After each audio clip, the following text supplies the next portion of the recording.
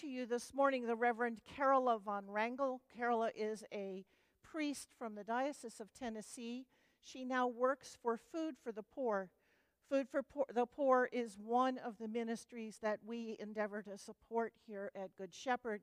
It's a development and relief program in Latin American countries, and she's a wonderful preacher and did a wonderful presentation at our adult formation hour, so I'm looking forward to having you all hear her. Carola. Thank you. In the name of the Father, and the Son, and the Holy Spirit. Amen. Please be seated. I'm delighted to be back in the Diocese of Tennessee and be with you all. This is my third time talking about Food for the Poor at Good Shepherd, so I welcome myself home. I want to start this morning by talking about our lessons because they are such wonderful lessons. I love the lesson from Nehemiah. In this scripture, we hear about the people of God, the Israelites, who have returned from exile and slavery, captivity in Babylon.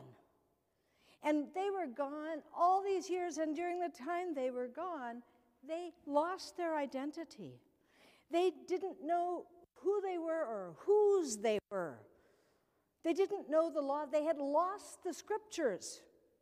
Imagine if we had a reading from, we don't know what anymore. And they have now gathered, and there's division and confusion, and they're in a mess.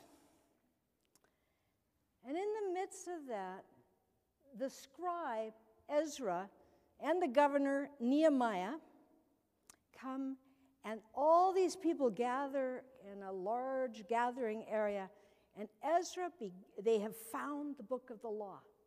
And Ezra begins to read the book of the law, and people begin to weep when they hear the scriptures. I've always hoped that when scriptures are read in church that we would all begin to weep. And sometimes that actually happens, that someone just hears and it speaks so deeply to them.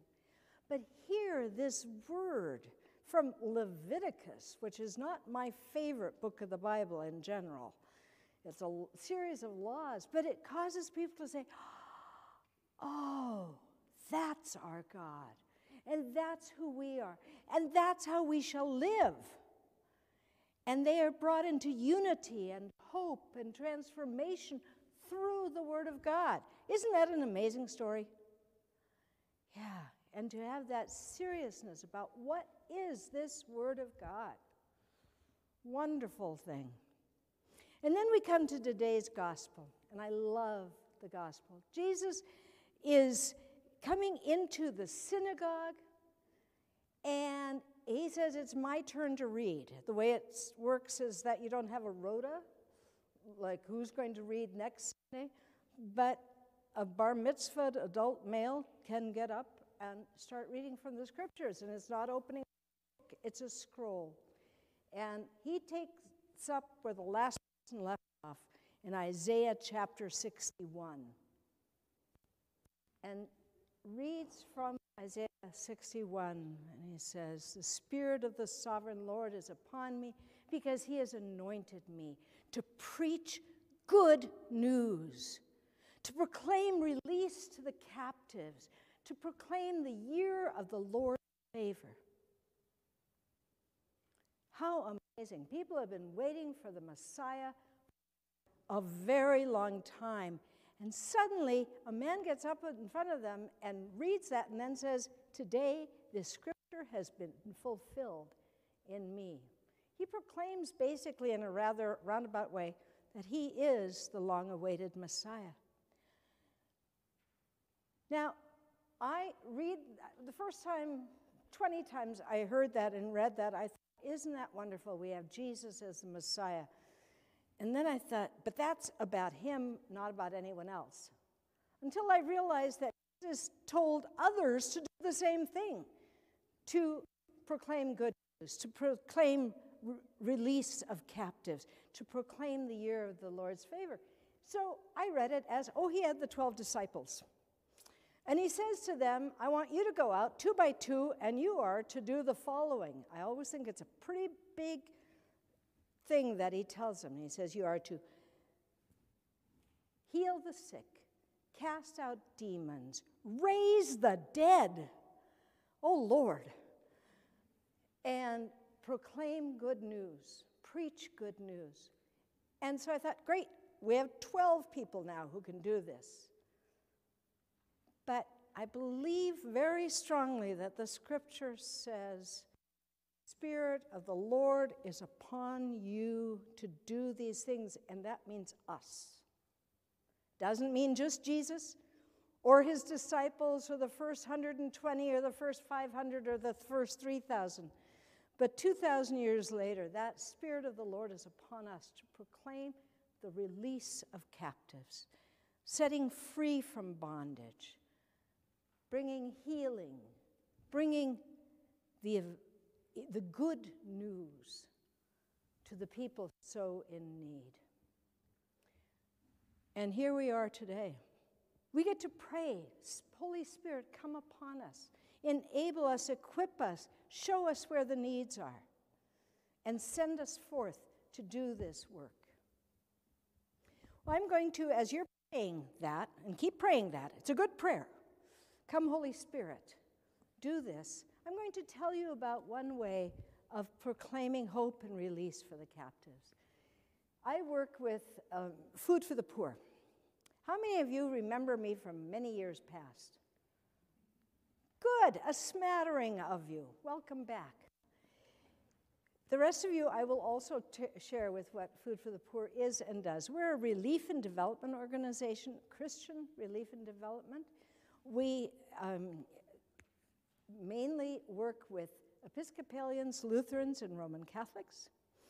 And we provide help for God's beloved poor in 17 countries in the Caribbean and Latin America. Countries like Haiti, Honduras, Nicaragua, Guatemala, El Salvador, Jamaica, and some of the island nations. And we help with about $1 billion of aid a year. And that aid comes from people like you. Now, I have never had anyone hand me a check for $1 billion. So there are many people like you, but there are also many organizations and grants and foundations and others who give to the work of helping the poor. We're called Food for the Poor, and some people think all we do is feed people. And we feed about 2 million people a day. But we also do many other things. Some are relief, like water and housing. Are development, things that sustain life, such as medical help, education, vocational education, agriculture, a truck driving school.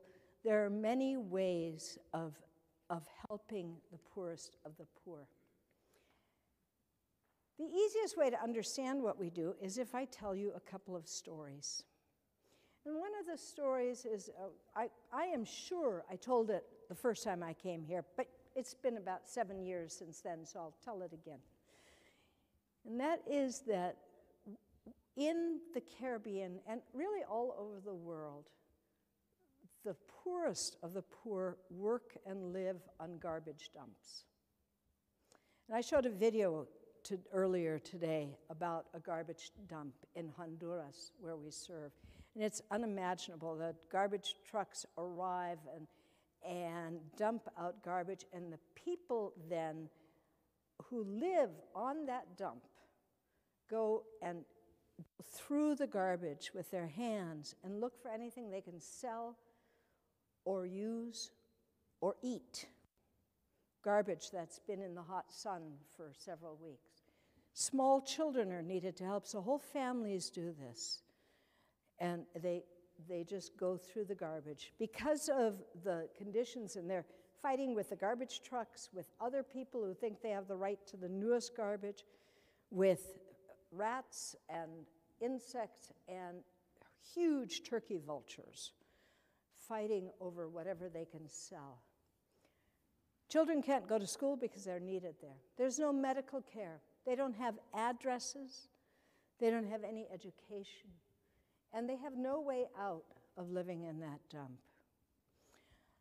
A group of speakers like myself went to Honduras to this dump that was in the video I showed. And I still, when I see it, I kind of gag. I cannot imagine living like that. And yet, when we talked to the people living there, they had an incredible spirit about them. And we asked if we could pray for them.